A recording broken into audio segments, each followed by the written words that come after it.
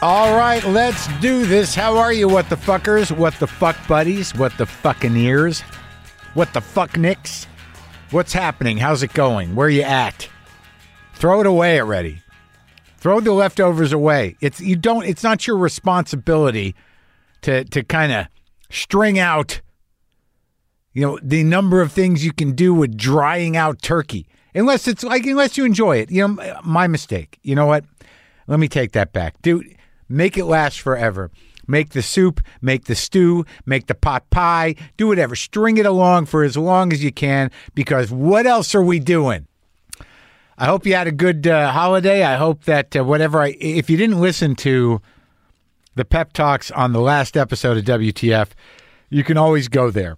And also, it's a good episode. A lot of people spaced to listen, but it's Mike Campbell from Tom Petty and the Heartbreakers, and it was really an exciting episode. I was excited to talk to him. The conversation took place pre-COVID, pre-tragedy. It was a different time, man. It was a different time. But I do hope that you dealt with the holiday okay. I personally, it was the least aggravating, least stressful, more connected Thanksgiving I've ever had. It was just me and one other person. And I cooked the stuff. I was not thrilled with the way things came out, a lot of it. I don't guess I need to go into it, because it is what it is, right? You do what you can, right? But fuck turkey. Seriously. Enough with the turkeys. What am I talking? You know what? I don't know. Let's talk about this. This is exciting. James Caan, fucking James Caan, is on the show today. Do I need to tell you who he is? I shouldn't. The Godfather. He was in Misery, Thief. He was in some great older movies. The Killer Elite, The Rain People, The Gambler, Harry and Walter Go to New York. James Caan feels like somebody who's been in my life since I was a child, because he has. And he was one of those guys that my father liked. The tough Jew. There's not that many tough Jews. So, my dad aspiring to be a tough Jew. I imagine many of the nebbishy Jews that were trying to evolve into something more aggressive were big James. Who isn't a big James Caan fan? I talked to his kid, Scott, not long ago, and this just happened, man. It just happened because somebody happened to tweet at him that he should come on the podcast, and his assistant set it up. Nothing to promote, just to talk to him. But he's still fucking tough, and he had some good stories. It was very exciting. And also, many of you know him from Elf, which is always on television. But Sonny and the Godfather, right? Sonny, right? Good story about where the character of Sonny comes from. Good story. So anyways, here's a couple of things I realized over Thanksgiving. Is that turkey not that great? It's never that good. That the big racket is, once a year we try to make this gamey, tough bird interesting and good, and it's just not that good. Think about it. It makes a good cold cut. It's okay, nice sliced turkey sandwich. I don't mind that. But the whole idea of turkey, it's just not a great bird. That's why chicken is popular. That's why you don't go to a restaurant and wonder what the turkey dish is. It's not there. I think we should give the turkeys a break already. I got this mediocre turkey from a place. I wasn't even going to do it. I was at the place where I get fish, and they had turkeys available, so I got a little one. I decided to invite my friend Kid over, and we do the thing. And I don't know, maybe I fucked it up. Maybe that's what I'm having a hard time admitting. I'm usually so good at it, because when I'm down in Florida cooking for 20 people, 24 people at my mother's house, we go to that Delaware poultry joint in Lauderdale or wherever the fuck it is. We get these turkeys that have been dead hours, and they're fresh as fuck, and they're as good as turkey's going to get. So I bought this smaller turkey, and I was on top of it, and all of a sudden it was overcooked a little bit, but it was the chess pie, man. The fucking chess pie. I love chess pie. It's a southern regional dessert, okay? I never made it. Some people, they like the chocolate chess pie, the lemon chess pie. There's a lot of different chess pies. It's basically kind of like a custard pie in a way. But I made the crust, which I was nervous about, but it came out fucking perfect. I made the chess pie, and it's like you cook it, and the custard sets, and then the top caramelizes naturally, almost like a creme brulee. And it's just this southern regional pie that I was obsessed with briefly. And when I go down south, I eat it. Not unlike barbecue. I'm not going to eat barbecue where there's no barbecue. I'm not going to eat chess pie if it's not indigenous. But I decided for some fucking reason I needed to make a chess pie. I needed to make my own pie crust. And that's a fucking frustrating crapshoot. You don't know what's going to happen with a pie crust. And I'm watching the lady on the video make it, and she's just whipping it out, rolling it out like it's nothing. And then you got to realize, like, how many fucking times, how is there a pile of fucking fucked up, broken, not attractive looking, rolled out attempts at pie crust next to her in a garbage can? Look, I'm not saying she's no good at what she does. I'm just saying that they're not going to show you the real struggle that us mortals have who aren't bakers. You got to fucking figure it out. Do it by hand a little bit, but it came out great.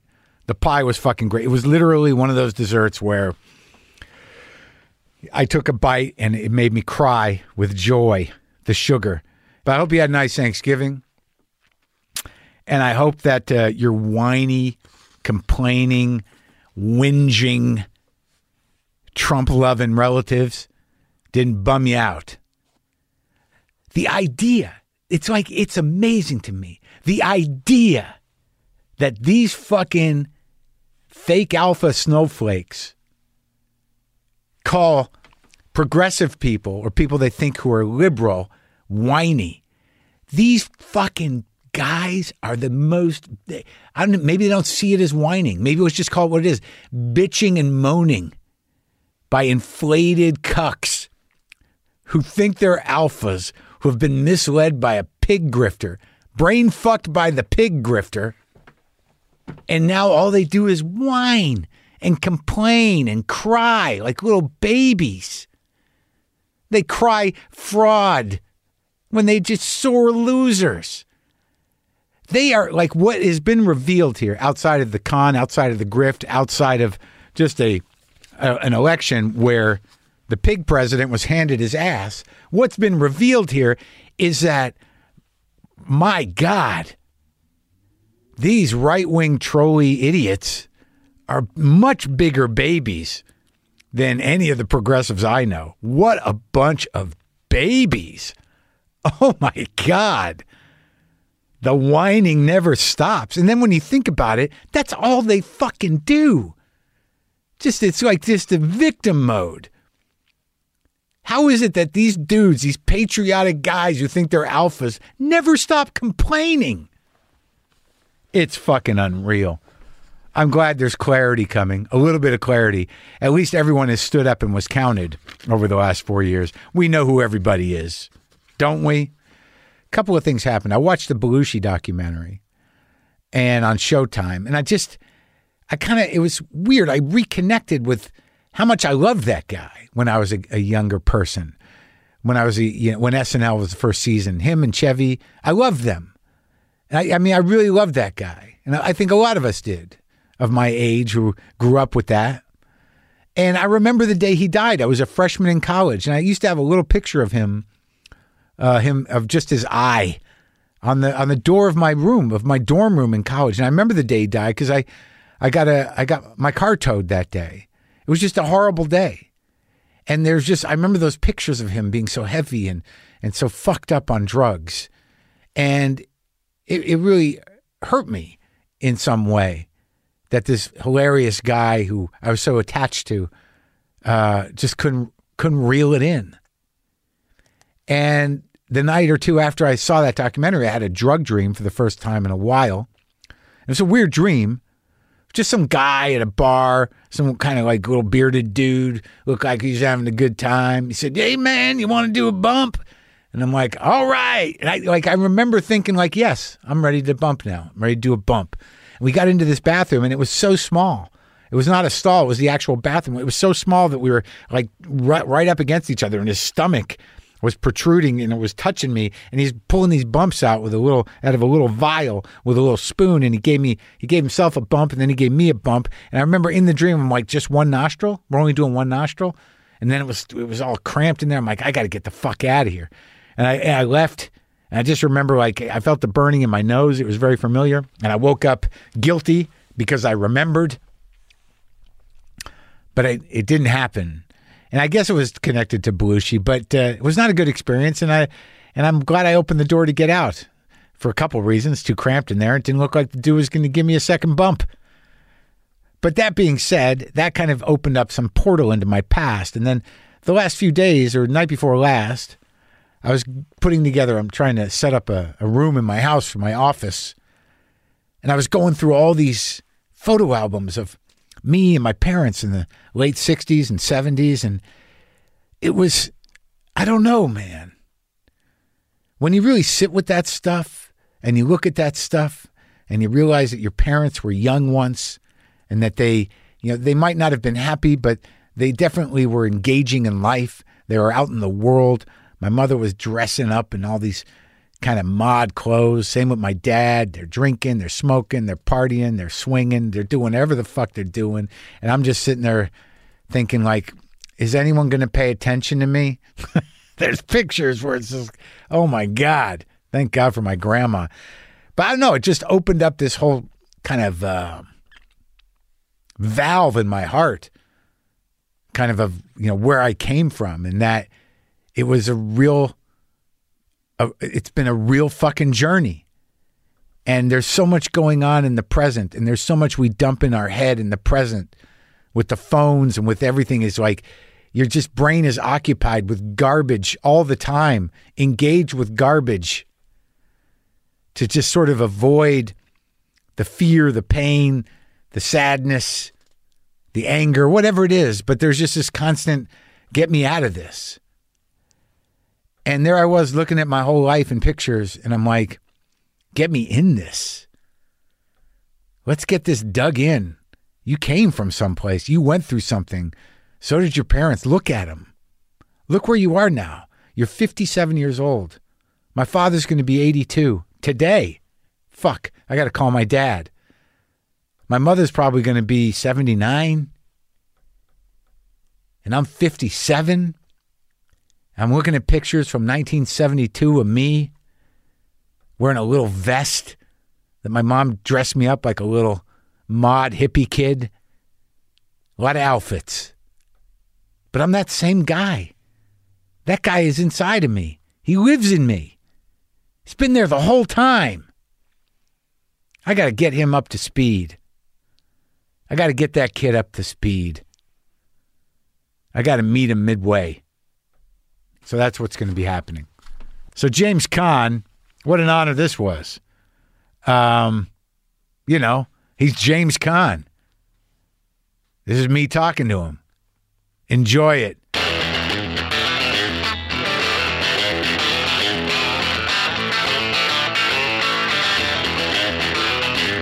Hey, Mark, what are you doing? I'm good. How are you, James? Who gives a shit?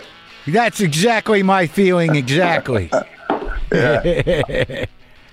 How you feeling, man? How's your back? My back, oddly enough, is good. Where they cut so many times, and that's what I always tell people. They cut it 3 times, long, wide, and repeatedly.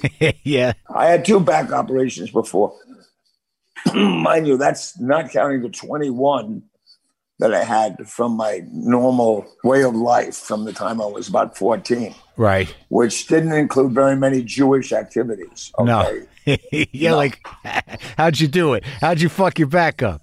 Well, no, I mean, it was just, I mean, non-Jewish activities is the answer for all of them. I mean, I rodeoed professionally for 9 years, a Jew from New York, Queens, Brooklyn. Yeah. Open ocean racing. Yeah. Motorcycles. Right. Karate for 35 years. I mean, you name it, and I did it. I don't know why. Non-Jewish activities, you call them. Yeah, like ice hockey. I mean, who does that? Who does that? Well, how Jewish did you grow up? How Jewish can you grow up? I mean, I don't know. My parents were German Jews. Did they speak Yiddish in the house? No, they didn't speak a Yiddish anywhere. Yeah. It was bad enough I had to learn to speak German a little bit, you know. Right. Whereas my mother, you know, she'd call out the window, Jamesy. She called me Jamesy. Yeah. Good thing I was fairly rough when I was young because I fight every day. Ma, don't put your head out there and say Jamesy, okay? It's like, you know, I had 4 fights by the time I get to the front door. You're not helping anything. So, oh, Jamesy. Yeah. No, they were German Jews, and my dad was a beast. He was in the meat business. He was a butcher. Meat business. Sounds good. Could he break down a whole cow? He could break down you and a whole cow. He was. Yeah. He was a big man. He was a good guy, man. He serviced restaurants. He was like the go-between between the market and restaurants. Right. In a truck that I used to have to clean out the blood when I was old enough to get a car and go pick up a girl for the first time. Yeah. I had to get the fat and blood smell out of the station wagon. So I used to get them stupid things that you hang on, the dingle dangles all over the friggin' car. Yeah. You know? Yeah. You mean the little trees? Smell like a whorehouse. Yeah, but anything. Yeah. Take my mother's perfume when she wasn't looking, squirted in there. There was 3 of us. Yeah. My younger brother and my sister. So we had 1 car in the family. Then he finally got another one. Yeah.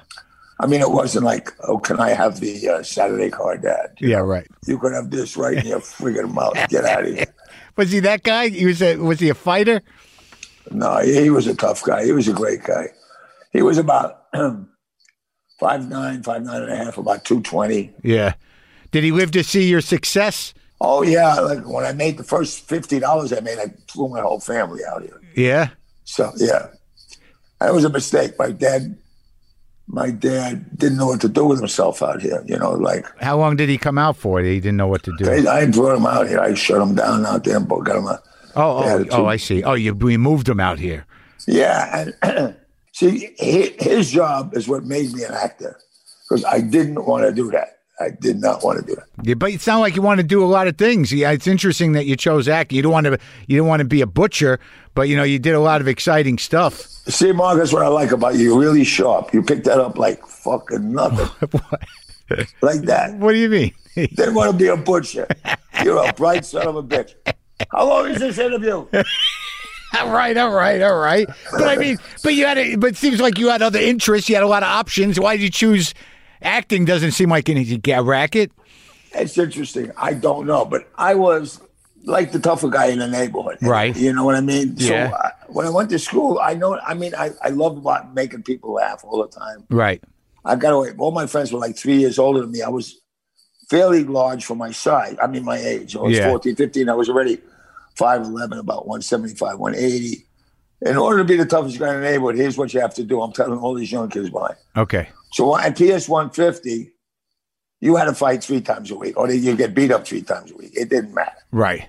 So you had to fight all the time. So what I did on the first day of school when I went to PS 150, right, there was a kid named Billy Spiro, lived across the boulevard. You know, Billy. Yeah. Anyway, and I told him I'll meet him after class. Yeah. And we'll go into the garden. There was a place they called the Garden. Right. In all my life that I was there, I never saw a flower in it. It was just dirt. Right? Yeah, right, yeah. It was a dirt yard. Yeah. Flowers were long gone. Yeah, no, I had already given them to my girlfriend. Yeah. So anyway, yeah. I said to Billy, I'll meet you in that thing. So I beat the piss out of Billy, okay? Right, yeah. And for that, I never had a fight again. I was like the big guy in the school. You see what I mean? So this way, I put all my fights into one fight. Yeah. If I wanted, I was home free for 4 years. You know what I'm saying? Yeah, it's like the first day in prison. I was already an active bullshitter guy already, like from the time I was in the 9th grade, you know. So no one fucked with you for 4 years? No. I mean, I had to clean up cases. I was like the Godfather, you know. Yeah. And then I played a lot of ball. So that's... When did the acting bug grab you? Well, I went to Michigan State when I was 16. That's not because I was smart, Mark. I saw your face drop a little bit. Yeah, a little bit. I was not smart. Yeah. Not smart. It had nothing to do with being smart. It had to do with being they had to get rid of me. Yeah. They wanted me out of that freaking school so bad, which was Rhodes High School in Manhattan. Enough of this kid. So I became president of my school student body when I was 14. Yeah. So I was that president of the student body. Yeah. played basketball and baseball for them. And when I was his president, I got in all these special classes or things that you get away, like driver's ed. They didn't want that. I got that. Yeah. I got all the things that the school really didn't need and want. Yeah. So they got rid of me. I went to one summer school and went to Michigan State. Now at 16, and I went to try to play some football. By then I was about 190, 5'11 and a half, 5'11 and a half, 6 foot. I finally got the back operation made me 6 foot. Yeah. No. Stretched you out. I had all these squash discs from crashes and whatnot. They filled them in with metal? They put metal in there? I have no idea. They didn't let me look. I don't know. Yeah.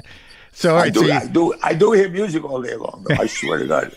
It comes right in. You're picking up the radio? Yeah, these songs, first God Bless America, all day. in a volume. So you played ball? Did you play football?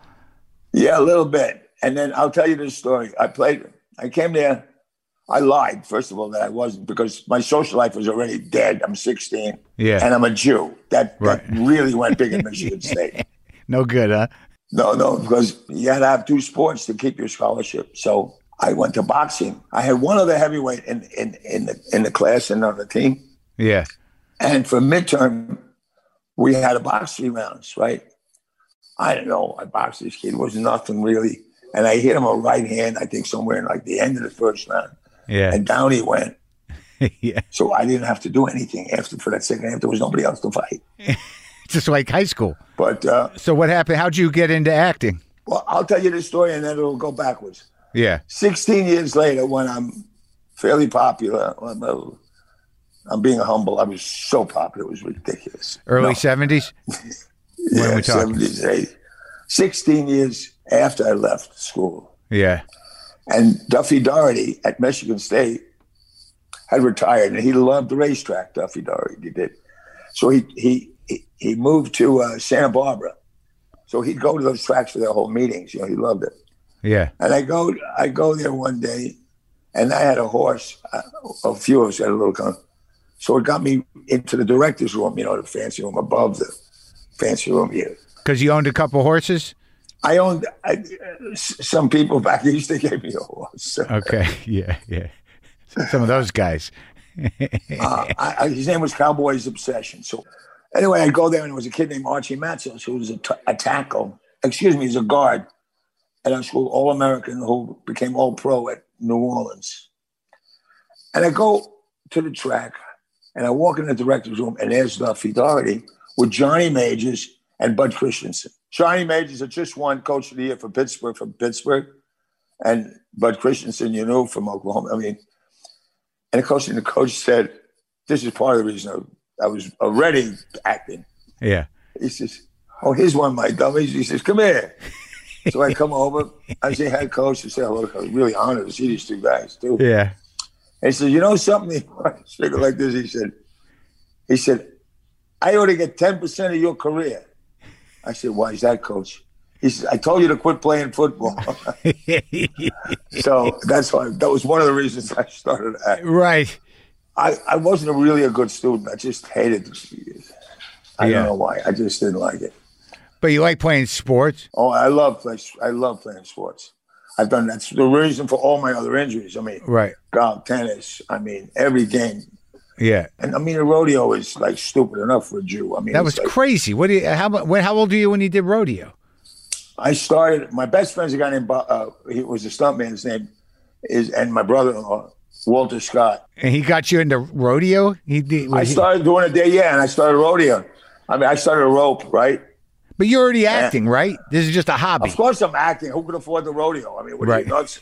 I'm going to go on a fucking road for 10 hours a day and eat relish sandwiches.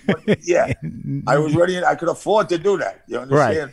Right. I was doing that because I wasn't winning a lot. You get it? Not winning a lot. Yeah. A fucking Jew actor from fucking Beverly Hills. Yeah. When they used to announce me, I wanted to kill the announcer. Do you have to say Beverly Hills?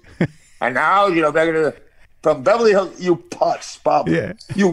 Can you get off and say Selma or say some kind of cute name they don't know? What if they just said Jew? Here's the Jew from Beverly Hills. No. Here's the Jew on the horse. You know what I mean? You don't even kid around with that shit. You don't kid around with that stuff. A Jew, yeah. You're nothing. Nothing. They knew. Yeah. So you were roping?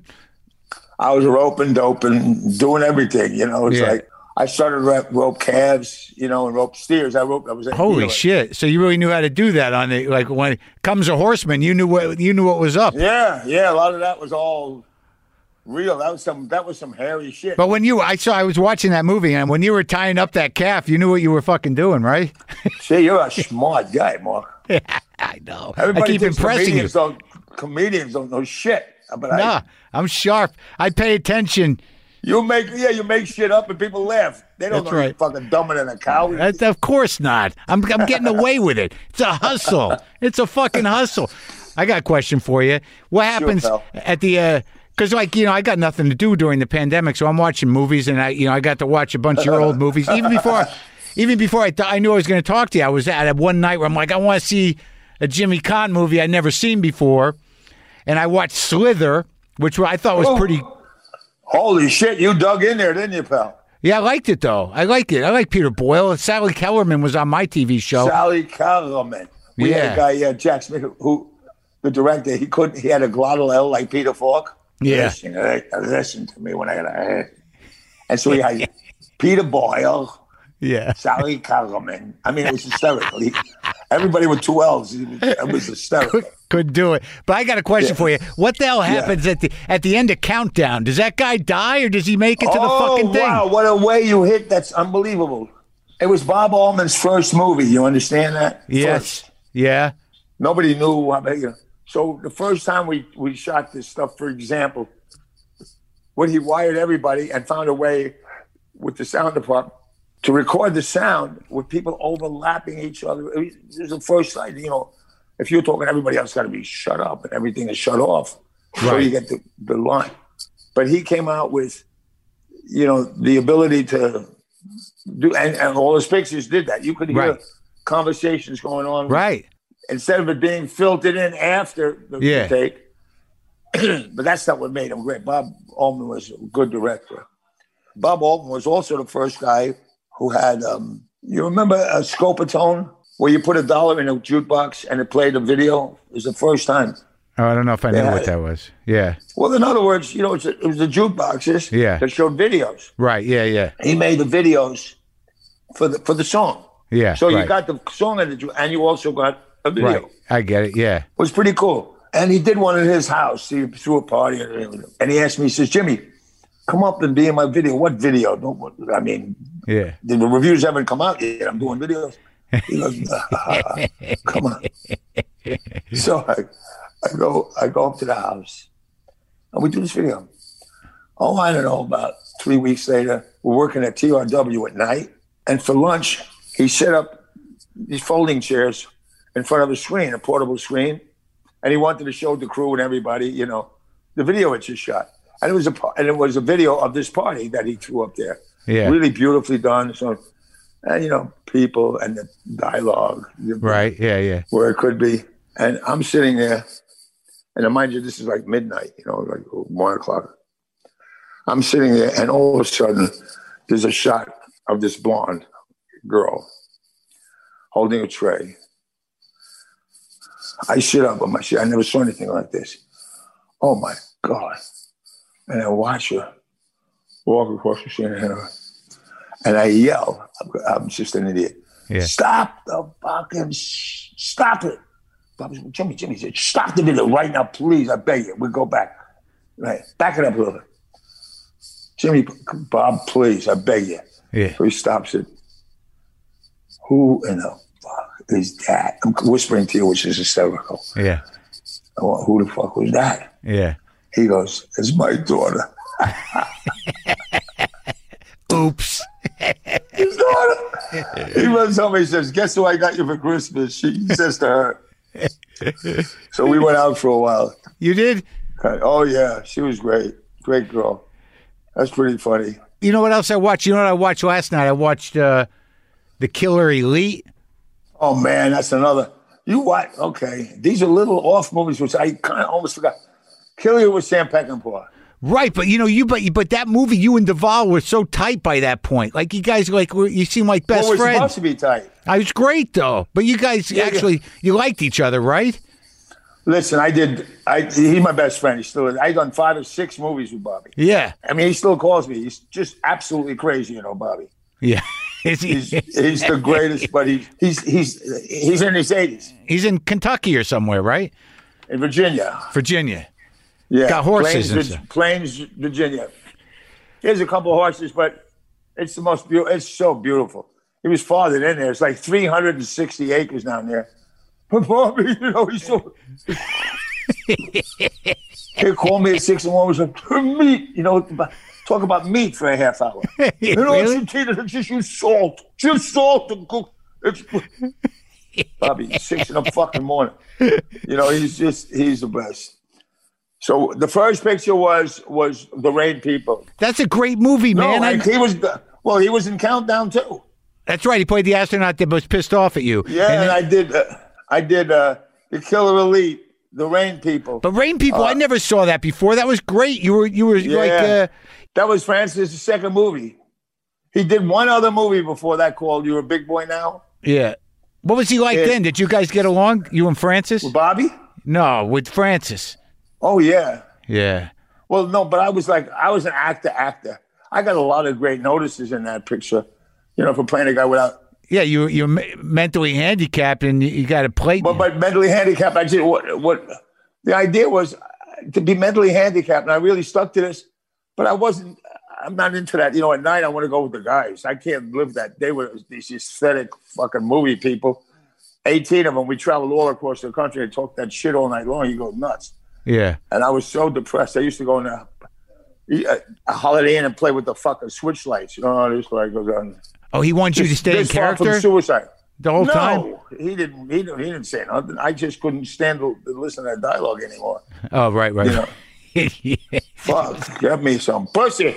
Yeah, but that was like some deep acting. Where'd you study acting? I was at the Neighborhood Playhouse in New York. With Sandy Meisner? Sandy was just left there. Sid Pollock, as a matter of fact, was the youngest teacher there. Oh, Sidney Pollock. Oh, he's so good, right? Yeah, and then I got a scholarship from my guru, who I stayed with for years. Who's that? Win Handman. Oh, he just died last year. Oh, he's great. 97. He was still teaching. Yeah, he was my everything. He gave me a scholarship. I went there, paid, and then he just wanted me to. He had so much confidence in me. And the beautiful thing one day if we're together, I'll show you. I wrote a letter to him. I was 21 or 22. I said, "Hey, Win, I got to go out to Hollywood." I had done. There was only 3 movies at the time in New York, things on film rather. Naked City, you remember that? Yeah. Or you wouldn't remember. Was it a TV show? Yeah, it was yeah. And then Route 66. Yeah. And then there was this thing called it was a Play of the Week by David Suskind used to put it on, and it was an actual play. It was an hour and a half, craft. It was an hour and a half Play of the Week, and it was done live with 3 cameras. Right. I did one of those Black Monday. Okay. With everybody, in it. Redford was in it. Everybody. Pat Hingle, all these actors. And it was a big deal. So I had done those 3, and then that was it. There was nothing else to do except, do an off-Broadway show for $45 a week. Yeah. And then I started getting these calls from Hollywood. I don't know. They want you to do this one. I flew out, did it. I was a fucking cow town, man. I can't. You got to drive a half hour to get a newspaper. Are you fucking nuts? And then, it would be 7:00 on Friday night. I'd race to the airport, get that midnight special, get home. And now meantime, I'm married already. I got married when I was 21. Yeah. I had nothing else to do that night. I don't know. What happened? How long did that marriage last? Fuck. First one? Long one, yeah. 3 years. Yeah. I got a second name, but that's it. Yeah. Oh, boy. Anyway, I had 5 of them. So 5 marriages. 4.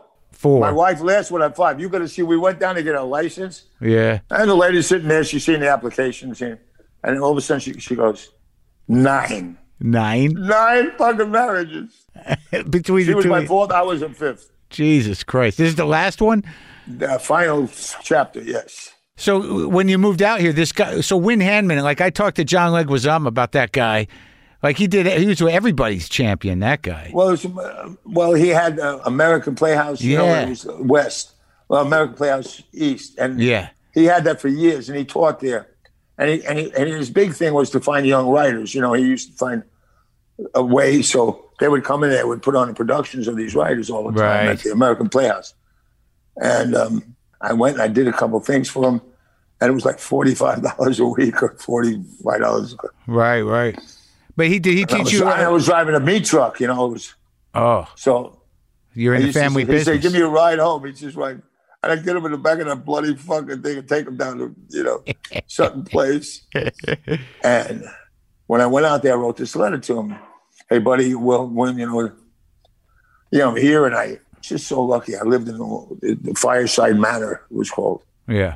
I was married. My wife, I said, I'll go out there and see how it goes. A few weeks. Yeah. I got 4 starring roles in the big series out here in 5 weeks. It was the Doctor Show, but Kildare, but Alfred Hitchcock Presents. Right, yeah. Craft Suspense Theater. So I'm going, Jesus Christ, you know. One after another, but I was a little cocky fucker I was, you know. So you're like, this is it. No, yeah, but it was like great. And the poor guy came out with couldn't get a job. I felt bad. Yeah, I got real lucky, you know, like real lucky. And then I called for her. The she wife came out, and that was it. We stayed. Yeah. But I remember how I used to think that I got the jobs mostly because I said no a lot. Really? That's probably true. Yeah, go, who's this fucking asshole? Say no to me. We'll show him. You see my Emmys up there? You see that? Yeah. Yeah. Stick them up your ass. Well, fuck you. I didn't say that, but I never went that far. But I really had a thing of integrity. The thing with Win used to say, you have a chance to do this better than anybody's ever done it. Wow. I said, okay. You know, when we did certain Mooney's Kid Don't Cry or some of these things. And he stayed with me till this past year. He died at 97. He was still teaching. Yeah, I just watched a documentary on him. He's a very impressive guy. But you mostly learned with the method or the Meisner technique. Is that where it started?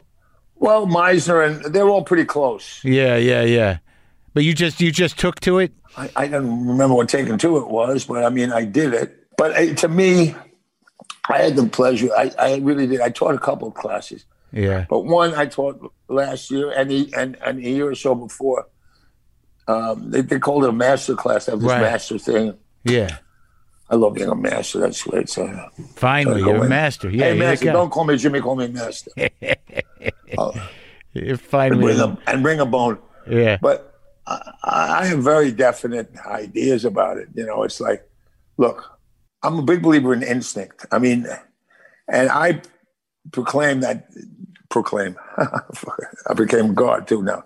No, but you're the master. I say that if you get a script, there's 10 actors, right? 20 actors, 30 actors, they send the script to. And the first time when they look at you and they send you the script and it says, look at the part of John, right? Right. I don't care who you are, but you're reading this thing. You don't want to get involved in the stories. You're good, so hopefully, but every time, subconsciously, when it says John, you slow down a little bit. I don't care. You're full of shit if you don't. You do. Right. It's you. Oh, that's me, John. Yeah. So something happens the minute you see John, right? Something inside of you internally happens. Right. That's as close as you're going to come to being that person. Now, it's going to be a lot further because you're going to understand what your relationship to everybody is, what they feel about you, which will get in the way. It's more of a makeup then. Right. Yeah. But internally, that's the first, as close as you're going to come. You're going to come a lot closer to that character. Yeah.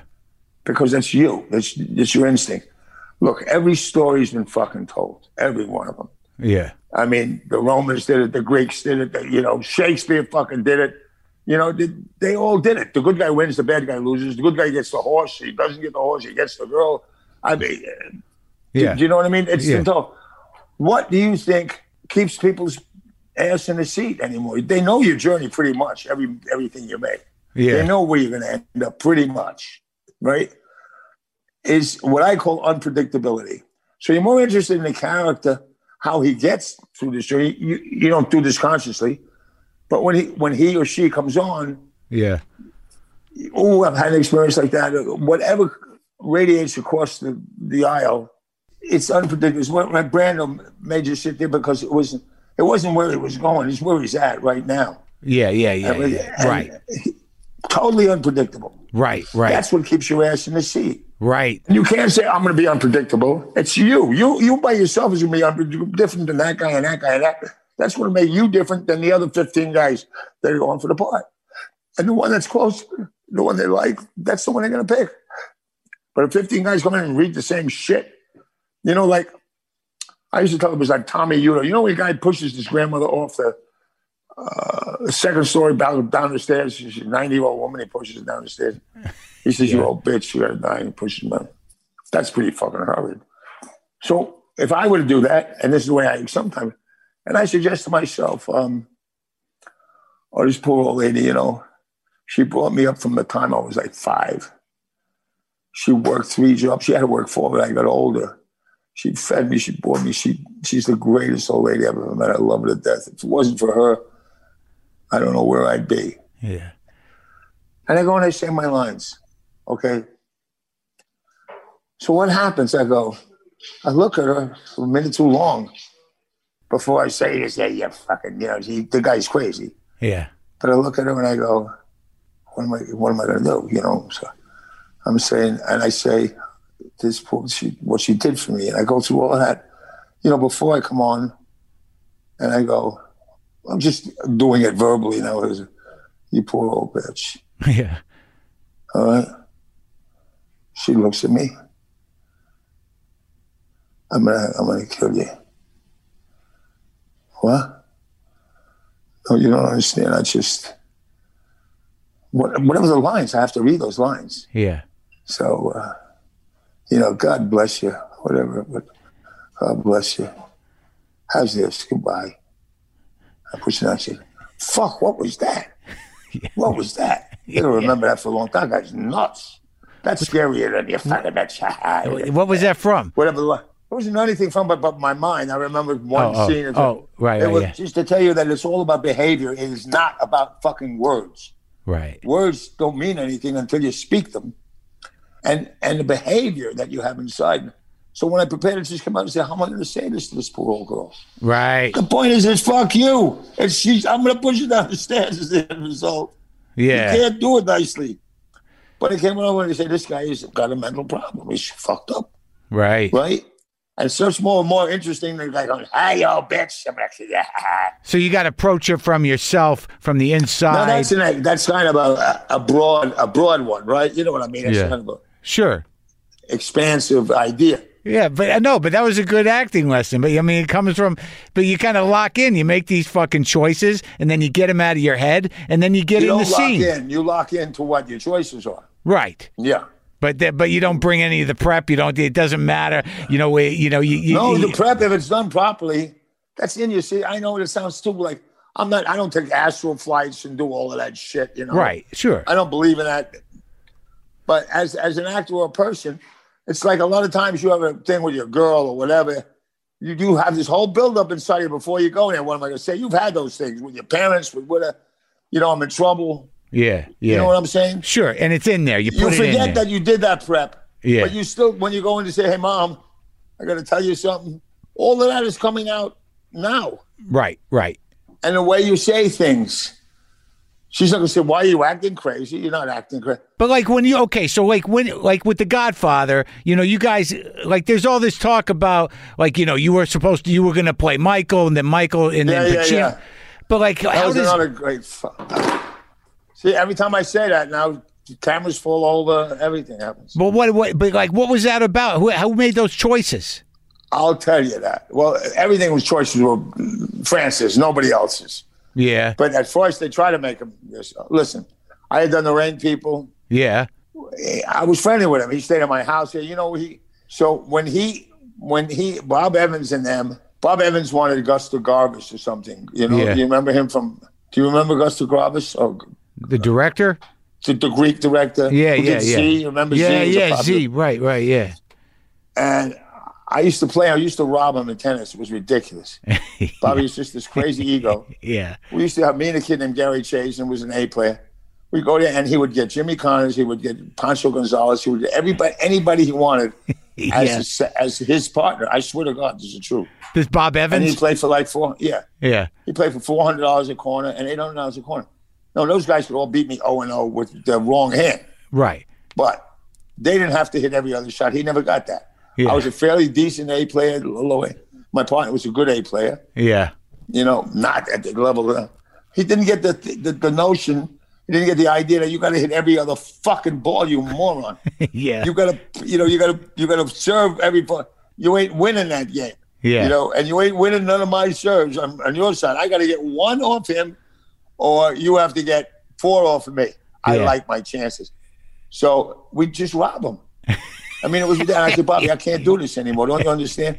Connors would come. I mean, you name the guys he had there. The pros. I said, I can't. It's ridiculous. You can't do this. I don't want your money. So, and I said at the time, I was a little cocky. I said, the only guy that I know that should do this. I'm not saying that I'm responsible for this. A little bit. Yeah. Is Francis Coppola. I said, because Francis, his grandmother lived right around the corner from me in Sunnyside. Yeah. Right? Francis is not a Brooklyn Italian. Yeah. He's a Mediterranean Italian. What do you mean? Art, music, those kids were never out of the cutting room. Father was lead flautist for Toscanini, right? Yeah. That's all it was. He was, right? His father was a composer, right? Composer and lead flautist for Toscanini's orchestra. Yeah. Oh, yeah. Flautist, yeah. Yeah, I mean, Yeah. And that's all they knew, wine and this. Yeah. And I made that mention, but I finally met with Francis, and maybe a little responsible, but I truly believe that. And I think that was the success of the movie. Yeah. Everybody condone everything for the sake of family. Right. You killed 85 guys. I don't care. You hurt your sister? Yeah. Right. Yeah. So he got Francis. And Francis got, he got Bobby, thank God. Brando, thank God, double time. Yeah. And Al Pacino, who we didn't know at the time. Yeah. Okay, so he's Jimmy. He says, "Will you come up to San Francisco?" So we went up to San Francisco, and Eleanor, his wife, put a bowl on her heads and cut our bowls. Yeah. And bought us these 4 corned beef sandwiches for lunch, and we improvised. They have that film somewhere where we read some of the dialogue. You and Al and Bobby. Bobby, yeah, and then Brando sometimes, but mostly me, Al, and Bobby. Yeah. And I mean, I never got it straight. I bust everybody's balls from the minute I got in there. Yeah. Because, and Bob, don't laugh at this shit. I didn't write this crap. What the fuck, and it's in there when they show it. Yeah. So the point is that was his cast for the price of 4 corned beef sandwiches. Okay. Right. Yeah. So now I go back home, and he's going back to New York to scout. You're gonna do New York City in 1945. That's a small little task. Yeah. So he's going back there and this and that. And I get a call one night about 11:30. So it had to be 2:30 in the morning with him. Jimmy, what? I want you to come in. What's the matter, friend? He said, they want you to test. They want me to test? Test what? You got a Porsche? You want me to drive around the block? Yeah. He said, no, come on. I'm not kidding you. Just come in. Do me a favor. Fucking come in. So, okay. So I come in. Now, they had, I don't want to use his name, but the other guy who was going to play Sonny, they wanted me to play Michael. Right. Bobby was Bobby. So I said, I don't understand. Now, here's the thing. I knew Francis so well that I knew he wanted Michael physically, just for looks. He never got to look the Sicilian dark. Yeah. More pensive and that guy. And he wanted Sonny to be the Americanized version of him, right? Right. He's a younger brother. And Al at that time, I love Al. He's a good friend of mine, and he's great. Yeah. At that time, he was really self-destructive. Pacino was. Because it was hard for him to get to Francis to get him. He buried up in a concept that he had. Yeah. He was an actor's actor, but it was worse every fucking time he came in. So we'd have these tests. I tested for everything. Mario Puzo, you read the book. Yeah. The Making of the Godfather. Yeah. If Khan had tits, he'd have played K, it said. Yeah. Yeah. I came in. I was half-hearted about it. Because I knew Francis was killing him. Yeah. I walked in to the studio on 57th Street. There were 900 actors sitting around this fucking on the floor with their backs against the wall in the studio, eating, drinking coffee. All of them were going to test. They had English accent, Scotch accent. They were from bumfuck Idaho. I don't know where they were from. Everybody you can name was there. Everybody. And they were all testing for what? For Michael. Oh my God. Yeah. I go in and test for Michael. I'm fucking, it's okay. It's nothing, but I didn't. My heart was with Francis. I was getting mad for Francis. Yeah. So I came home that day from the studio feeling Francis' pain and I did my test. I'm going inside and the next morning I get up and I start throwing all this shit in the bag. I'm getting out of there. And they come to my door and says, "Jimmy, where are you going? They want you to come and test again." I said, "Get your foot outside of my door. I'll break your fucking foot off. Get out of here. Go fuck yourself." And I'm going to come home and throw that little prick out of the 30-story window. Yeah, get the fuck away from me. Just get the fuck out of here, okay? And I go, I'm so in a hurry. I don't even go to my plane. I go right to the terminal and get on a train to go to Chicago, just so I can get away from them. Go to the train. About my third day there, that night I got to go, listen, "Okay, Jimmy, please come back. You, Sonny. So he kept pushing Al. And each time, Al was worse than he was the time before. Why? Because he was overthinking it or what? No, because, the guy's disgusted. He's giving his best. Francis believed him, which is all that really mattered to me. As Michael. It's the director's picture once I get in there. Yeah. Once they make up a mind that this is the director, I'm going to leave him alone and let him direct. Right. And thank God, it was Michael. But even during the making of it, but I could see Michael he wanted to be so far removed from it. He was this nebbish kind of guy in the army. Oh, Al, things that the Corleones wouldn't do. Right. And meanwhile, I'm fucking acting up. Right. Yeah. But then it was someplace for him to grow from, and to understand it. Anyway, so it all worked out, I think, pretty well. But that's interesting. That's interesting. At the beginning, you thought he was underplaying it, and then he left himself room to grow into the monster. He was underplaying. He was being this guy. He's a soldier.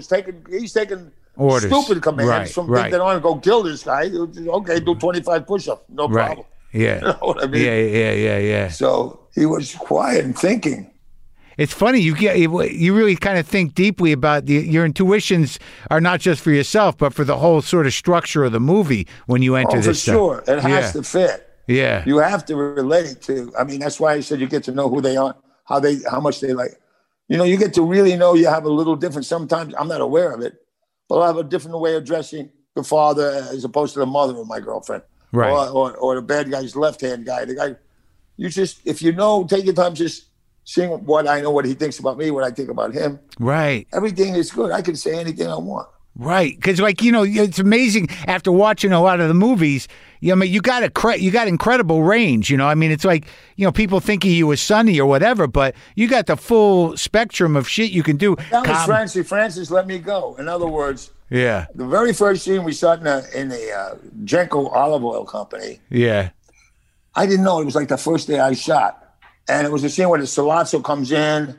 I just wasn't there. I was like. I didn't have my foot in anything, like. Oh, really? Yeah. Yeah, I was but I was doing it, and Francis was looking at me, didn't say nothing, and Brando was great. Yeah. Anyway, I came home from that, and I felt shitty. And we were going out somewhere, and I was shaving that night. Yeah. And Rickles used to be a friend of mine. As a young kid, I used to hang around with them. Who, with Don? And Don Adams and Don Rickles. Yeah. Rickles is out of his mind. He's, just fucking funny. Yeah. Anyway, I come in and I was shaving, and all of a sudden, I don't know why I thought of Rickles. This is a true story. I'm shaving. Going, Shaway. Jesus, you're fat, Yeah. Yeah, you must be. You're the only guy when you sit on the seat, you must say, get up when you sit on the toilet seat, You must have flat kids, you son of a bitch. Blah, blah, blah, blah, blah, blah. Yeah. And I just busted horn. Yeah. I went in the next day. I'm telling you, I busted balls for 16 weeks. Yeah. every day. Francis, once you get your suit changed, you pay you how much money you need? $30 to get that pressed? You wear it every fucking day. I mean, yeah. busted balls. Right. Had everybody hysterical. Right. Right? And Francis never said a fucking word. Because I had a life, forget it. I could have done Hamlet like that. All those things, the beat a bop and the boom, and this, that's all improvised. And he left it, Francis.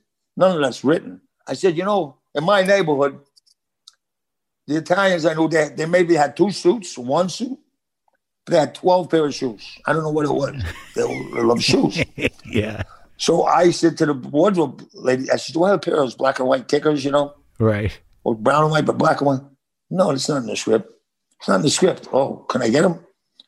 You know, we had a tight script. It was like $2.5 million, something ridiculous. Of course, it went way the fuck up. Right. I bought for $10 in the Bronx in a used store.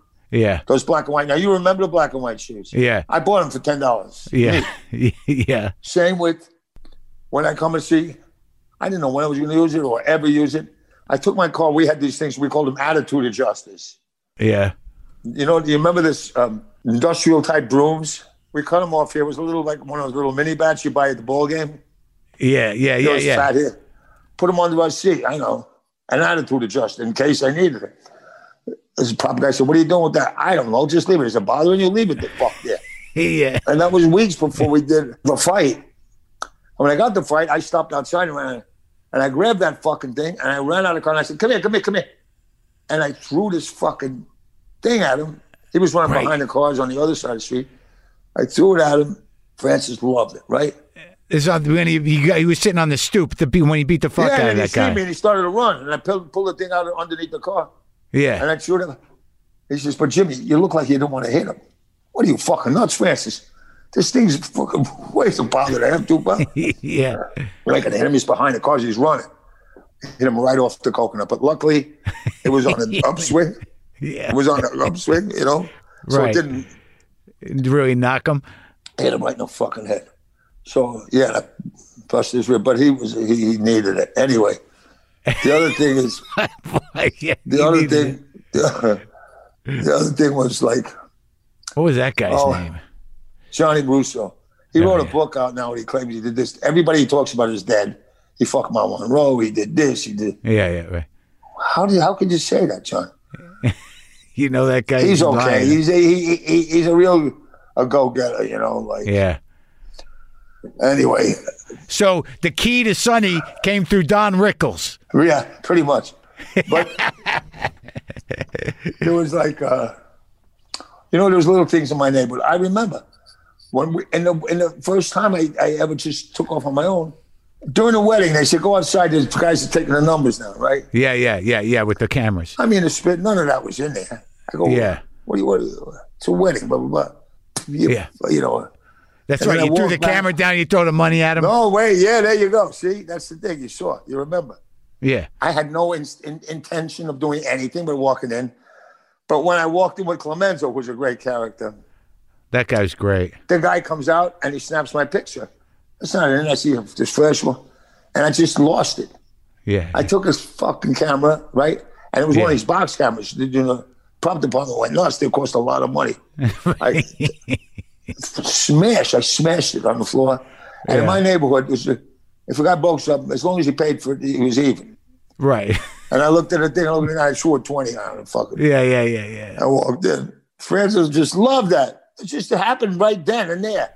It's like I say, you got to be open, you know. Right. So I had a lot of fun with him, and Francis was great with me. Let me do. I mean, there's so many things he allowed me to do, and he was really kind enough, you know, to let me do them. Are you still friends? Oh yeah, sure. I did 4 more pictures with him. I want to do one more, but now someone's doing a picture about him. But then all these other great fucking movies, man. I didn't even know Slither was a thing, and I like that movie. Me neither. I forgot till you mentioned it right now. Peter Boyle, that was great. And then Cinderella Liberty was great. The Gambler. What was that director's name? Carol Rice? Is that Carol Rice. By the way, he was great. That's a great movie. That Toback's a nut, right? Complete nut bullshitter. Yeah, he's full of shit. Yeah. Toback. I'm telling you, Toback. But Carol Rice, he was the producer of Saturday Night and Sunday Morning. A great picture. Yeah. Just the greatest guy. And you know how there's English, and he, like, I'm in every shot of that movie, right? And one day we're in Lexington Avenue. There's that one apartment building here. They got the steps that go all the way up, in the front door to the front door. And I was in the next room, and I had a smoke in the green room, was in the next door. They needed me for a shot, so the AD comes out and says, "Hey, Jimmy, we need you to come on out." Hey, Carol needs you right now. I'm going down the stairs, and they have them wires going down the stairs. I step on one of them cables, Right. Boom, I go down from the middle, all the way down. My ankle gets as big as a fucking softball, this big. Oh, God, right when I hit the ground. Yeah. Tore it up. They picked me up, and he runs up to Carol Rice, and he goes, I think Jimmy just broke his ankle, and Carol went, "Oh, fuss, fuss, fuss, fuss, fuss." Oh, fuss, fuss, fuss, fuss. Did you break it? No, I sprained it pretty bad. I watched Freebie and the Bean, which I saw when I was a kid. What about Thief? Thief is the best. I got that. Yeah. You love that one, huh? Oh, yeah. I mean, acting. Listen, here's what I mean about making certain choices. Michael turned out, that was like his first picture, I can say I put him on the map. Michael Mann. Yeah. Yeah. He's a half a dick, he's a real little Hitler. Yeah.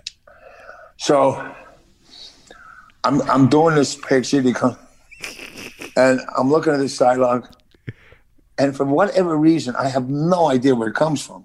Yeah. I decided, because there's a story about a guy. This is like a true guy, by the way. It took, there's two guys who make up that one character, but one of them, he got put in jail for like $40. Right. And that's where he first became a bad guy. That's a lot of these sentences they give these kids with a joint. Right. They're in there with bad guys for the first time. They get made into bigger I do bad 11 guys. years because I had 2 fights in there, and I hit the captain on the head. I did all this stuff. Yeah. So now I'm in a hurry to make up for them 11 years. Right. Did you ever see the picture? Yeah. In that thing I pulled out with Tuesday, the collage. The collage. Yeah. That whole scene. Yeah. So I said to Michael one day, I said, "Listen, if you notice in this picture, if you ever see it again, there is not one contraction in it. No, isn't, wasn't, no contractions. So I am the last guy on earth you want to mess with, Right. I just never had an isn't, wasn't. I am the last guy you want to fuck with, okay?" Yeah. So I'm doing this thing, and I'm doing what is it that you think that I'm wearing? These are $3, And Michael goes, "Wait a minute, why are you speaking like that?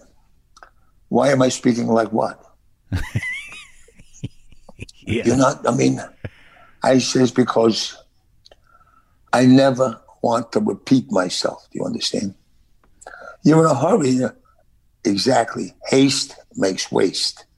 Right? Yeah. He went, "Okay." So that whole picture, you won't find one contraction in there. And that was your choice. Yeah. Huh. You guys are really in a hurry, but that's really odd, right? But I am not going to repeat myself. You understand? Making up for the lost time. Yeah. Yeah, no, I'm not. Yeah.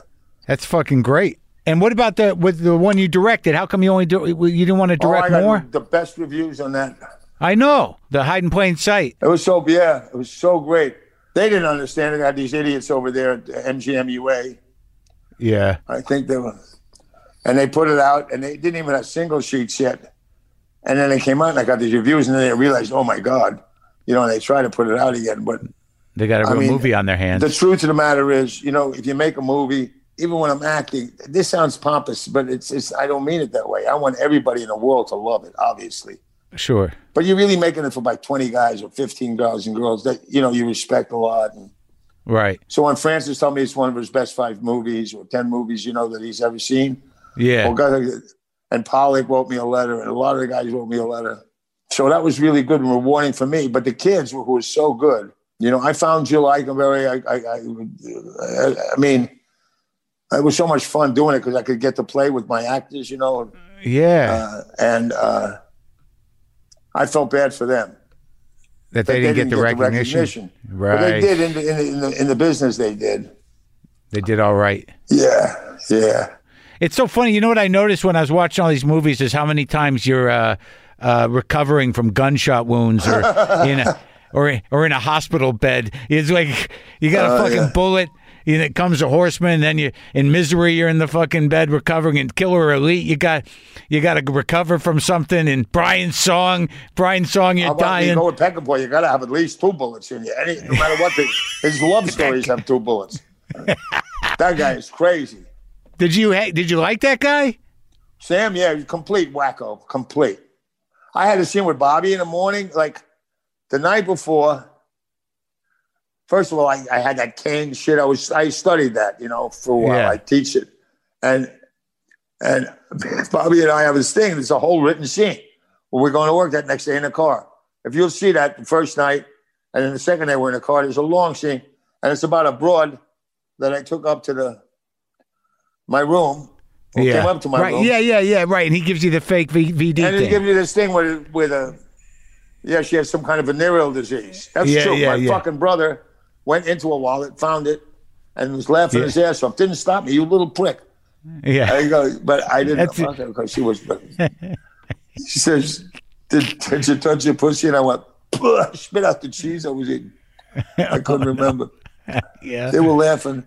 So I told Sam, he goes, tell that story. What about all the dialogue you wrote? Fuck it, just tell that story to Bobby. So that's how that came about. He's nuts, I'm telling you. And he just put it in the movie? Yeah. So what about these times? What about, it seemed like there were times where you didn't want to act anymore, or you quit, or you retired, or you had trouble? No, yeah, I lost my sister, which was like, it was brutal. She was like my best friend, my sister, my young sister. Yeah. And yeah, things were coming easy, and I don't know. And then I got into cocaine, which I never did. I was a ball player my whole life, Yeah. But I coached my kids. You have no idea. I quit and I coached for 5 years. I coached baseball. Yeah. I coached hockey, which I knew, not hockey, soccer, which I knew nothing about, and basketball. Yeah. And we won. I mean, it was great. So. And you weren't acting at all? No. I could in one day, I could feel more creative than I can with one of these kids than I can with 6 months in a movie. Yeah. Forget it. It's great. And I worked my ass. I bought kids to my house. I bought a batting machine I got a batting machine from the Dodgers in my house. It was great. My kid was the #1 pick, Scott. Yeah. Andy Lopez, who was coach of Pepperdine, offered him a good baseball coach at Pepperdine. Yeah. Offered him a scholarship when he was 13. Says the best set of hands he's seen. So this was what you did to kind of get over the sadness? No, I did that to get some life back into myself, and I don't know. And I was after the coke and stuff. I realized that it was terrible, really destructive, and I realized that the 3 words I like least are I don't care. Yeah. You want to play tennis? I don't care. You don't care? Well, fuck you. I don't. I want to know that I beat you today. That you wanted to play. That does me no good. I can hit against a court. Like a. Yeah. You want to fuck? Well, maybe. Okay. Wow, you're really. No, you know what I mean. Really, yeah. Ooh, yeah. So the passion became everything to me. Like somebody's passionate about something, I'm going to listen. Or not, you have to be crazy, but they care about what they. So I got into this whole bullshit fucking thing, and then I realized that how destructive it was, and then I had some good friends of mine. Like nobody was better to me than Castle Rock, Those guys. I had friends. Rob Reiner. Meathead was one, and Andy Sherman, and they offered me Misery. I don't know. Rob must believe in me something because I think they went to Warren Beatty, and Warren was a good guy. He said, "No, you want a real man for this. You don't want me. You want someone like Jimmy Carr or something." So they came to me to do it. They offered me something that was very fair. Yeah. Very fair for not being around for long. More than fair. It was like a 1/3 of what I made, which I was making pretty good money. I was one of the highest paid guys around. Yeah. And I did it, and But that was another part where. What would you do to prepare for that? I mean, like, well, you listen, know, first of all, you know me. I mean, you know me well enough, but I knew Rob. He laughed. I said, I know why you did this. You took the most. Well, let me see what the word was I used. Neurotic guy in Hollywood, you know, and put him in bed for 15 weeks, right? Just like, yeah, you could sense I want to get out so bad, you know. And Rob was great. So I looked at this, and Kathy was wonderful. She loved to rehearse. I don't like to rehearse, especially here. So Rob comes and says, Jimmy, do you mind? Like, she wants to rehearse. I really don't want to rehearse. I mean, if it's okay, you know, why? I mean, look, I don't know if she's going to kiss me or fuck me when she comes in. Why do I want to know now before? Let me get lost and understand that I have no idea. Just do what I have to do. I'm not playing anything. I don't have to play with my dialogue. Right. I don't get near me, you know. Let her rehearse with somebody else. Let her rehearse. Yeah, like she's going to hit me in the head with a bat. So he got that, and he rehearsed with all the time. And I had a lot of fun. So you didn't know. You wanted to keep it so you didn't know what she was going to do. I want me, the character. Yeah. I know what she was going to do, but I try to play against that. Well, what good would that be? You're taking away the acting part. Right. Acting. What am I acting for? Right. But I have to really try to remember what she's going to do. Of course, after I know that. But I already have my innards rehearsed and ready. I've done it already. Now I got, you know, where I should be. And she was really good. Did you like doing that part? I had to be in bed. It was really tough. I mean, I am kind of, you know, I'm just got to move all the time. And yeah. On our cameraman, Stanley, he when I had to get out of bed and crawl to the door, when Rob wasn't looking, he'd go around and I'd be watching him. Here's your route. And he'd spit on the floor, the prick. So at strategic spots. Yeah, it's such a great, you know, like you knew all these guys. I mean, I can't even believe that when you, like, one of the first movies you did, you're with Mitchum and John Wayne. How about that? That must have been crazy. 22 or 23 years old. Must have been crazy. First thing I did was got lifts for my fucking heels. Yeah. With those two guys. I love Mitchum to death. He was a rounder. That guy was okay, boy. And so Mitchum, I mean, I go to work with Wayne. Yeah. And the first week is me and Wayne riding to El Dorado, and I sing that poem, you know, about El Dorado. Yeah. And I'm noticing he's talking to me. I'm saying, this fucking guy don't talk right, you know? Yeah. I used to notice it, but now I'm here, coming from the studio and you know, and the Playhouse, and I'd say, he'd go, like he shoots this kid, and he goes down and picks his head up and he goes, why'd you do it, Luke? Why'd you have to go and do that? And who the fuck talks like that? I'm saying to myself. So he says, now, Mississippi, here's what we're going to do. We're going to walk. And I just couldn't fucking believe it. So like I tell you, it's like whatever's there, I'm looking at him in awe. And I'm smiling like, I'm smiling. I can't believe this guy, that was really real. Yeah. I'm the guy. No human talks like this fucking guy. Yeah. And I'm just smiling. So Mitchum comes about 2 weeks later to join us. Yeah. And I had that hat on, and Mitchum comes out and he goes, hey, Jiminy Cricket. Because I had that hat on, remember? Yeah. So I said, you're doing a lot of smiling there. They got to show him the dailies, you know? Yeah. He says, you're doing a lot of smiling there. Here I am talking to Mitchum 22. Has you ever listened to this fucker talk? What are you talking about? He laughed, man, you know. I kept it up, you know, with Wayne. Yeah. And he turned out to be like a 12-year-old kid. I mean, I loved him, but he was, if he could intimidate you, I'm there with these two fucking giants. Yeah. 22 or whatever the hell I was. Yeah. And and Howard Hawks, the 72-year-old then, he was Howard Hawks, you know. Right. There was one scene where we come around the corner at the top of the street, and the bad guys are all down at the end of the street in the bar on the right. That's where I throw that knife, or something else goes on. I think Mitchum goes in and does this thing. But anyway, these bad guys in the town looking for him. We come around the corner. We looked for him. We came around the corner. Now I'm running. We first come running around the corner, and we stop at the corner. And Duke says, "Nah, look at Mississippi. You run down here, right down the middle. Just scoot around that back end, and come around it, and you come in that front door when I'm going. Yeah, I mentioned to them. Okay, so Hawks come over. We had to dress the whole front, dress the street. Yeah. You know, there's 2 6-ups there. I mean, 1 6-up, 2 4-ups, bunch of horses, people walking up. It was the length of the street. Yeah, took quite a while, you know. Yeah. All right, you ready, guys? He says, okay, so now, Jimmy, when you say that line, boom, you go, right? I'll do this and go. Shovels back to the cameras about 50 yards away. Yeah. Turns around. And as he's walking back, Duke turns to me and says, nah, look at kid. When you say that third line, I want you to turn around and give me that look you give me. What the fuck look? I give you what? What look? Yeah. I didn't say that to him. But he started, I guess he was picking up on me smiling at him all the time. You know? Yeah. So I said, what?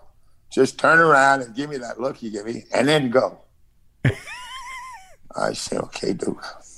Yeah. Well, everybody back around. That way. Action. Yeah. Flying around the corner. This and that. And I turn around.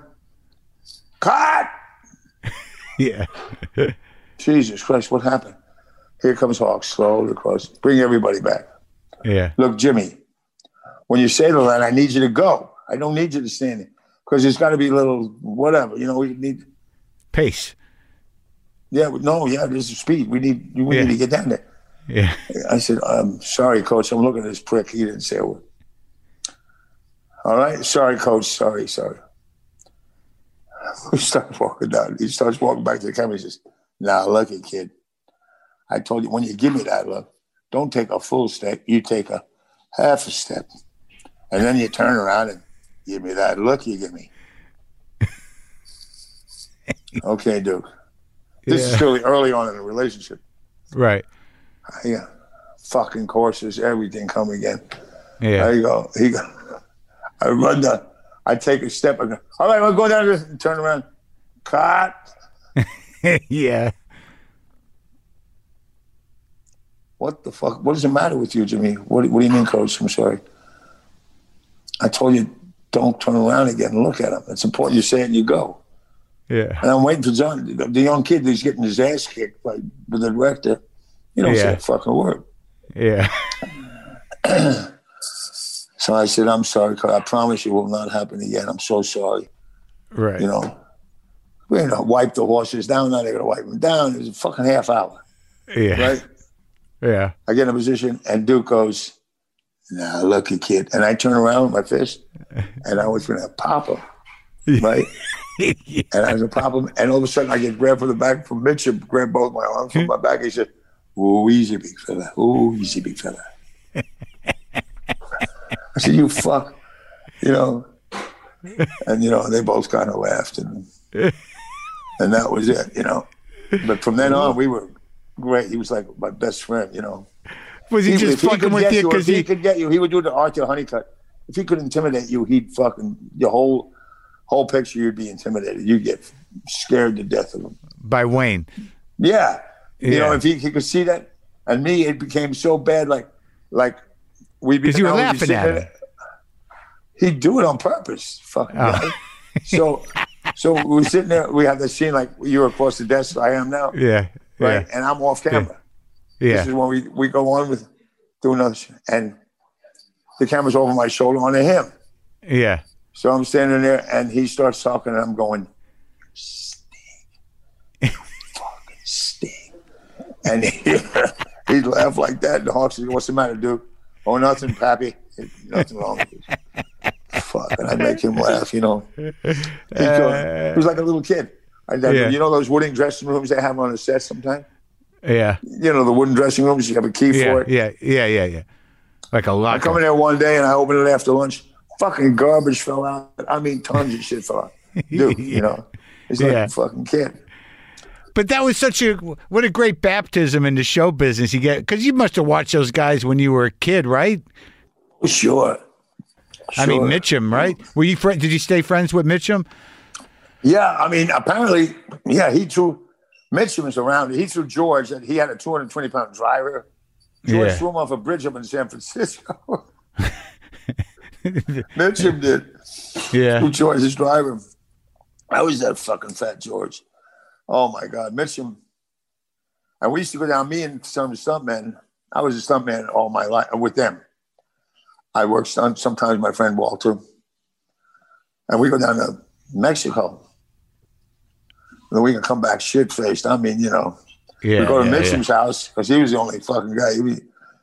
And his parents, you know, his wife's parents, Dorothy, his wife, they were, you know, he was a colonel and they were this Highline, North Carolina. A couple of them had that farm.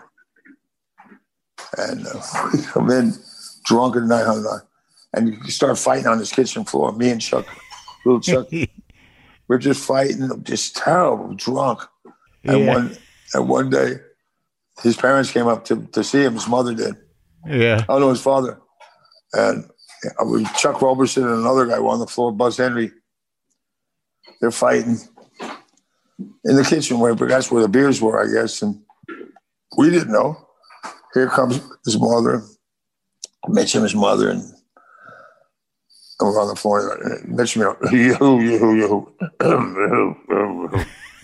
Yeah. Look up, hi, Colonel. Get the fuck out of here, you guys. Oh, it was great. Good times, huh? Yeah. Got to have a good time, boy, that's for sure. There's nothing worse than being on a picture and not having one. It's like every morning you got to wake up. But I made sure that I can proudly say through most of my pictures, I either made them like me or made them laugh or whatever it was. Hey, man, it was great talking to you, Jimmy. Did I talk to you this long? I'm going crazy up here. This is a big deal for me to talk to any living human. It was great. Come back tomorrow. What are you doing? Nothing. I wish there wasn't this fucking plague around. I would come over anytime and talk. No, I'm sorry. That's fun, man. We did half of it. A few more. I'll think of a couple funny ones so you can, I'll keep it in your alley. No, it was great. It was a real honor, buddy. And I mean, you're a big part of my life, my whole life. And, my father loved you. It was a real honor to talk to you and meet you. Well, thank you. Thank you very much. Take care, man. All right, buddy. Take care.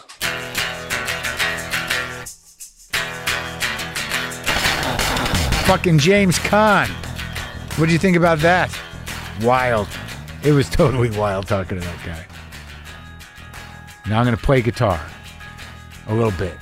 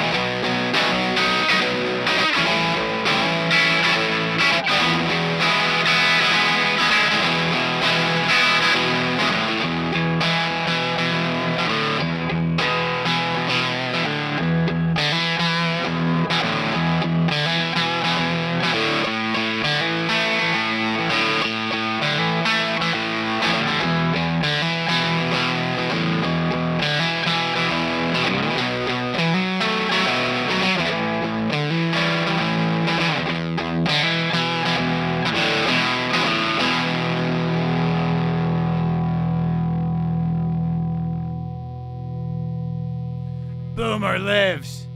LaFonda, Monkey. The Flying Cat Brigade.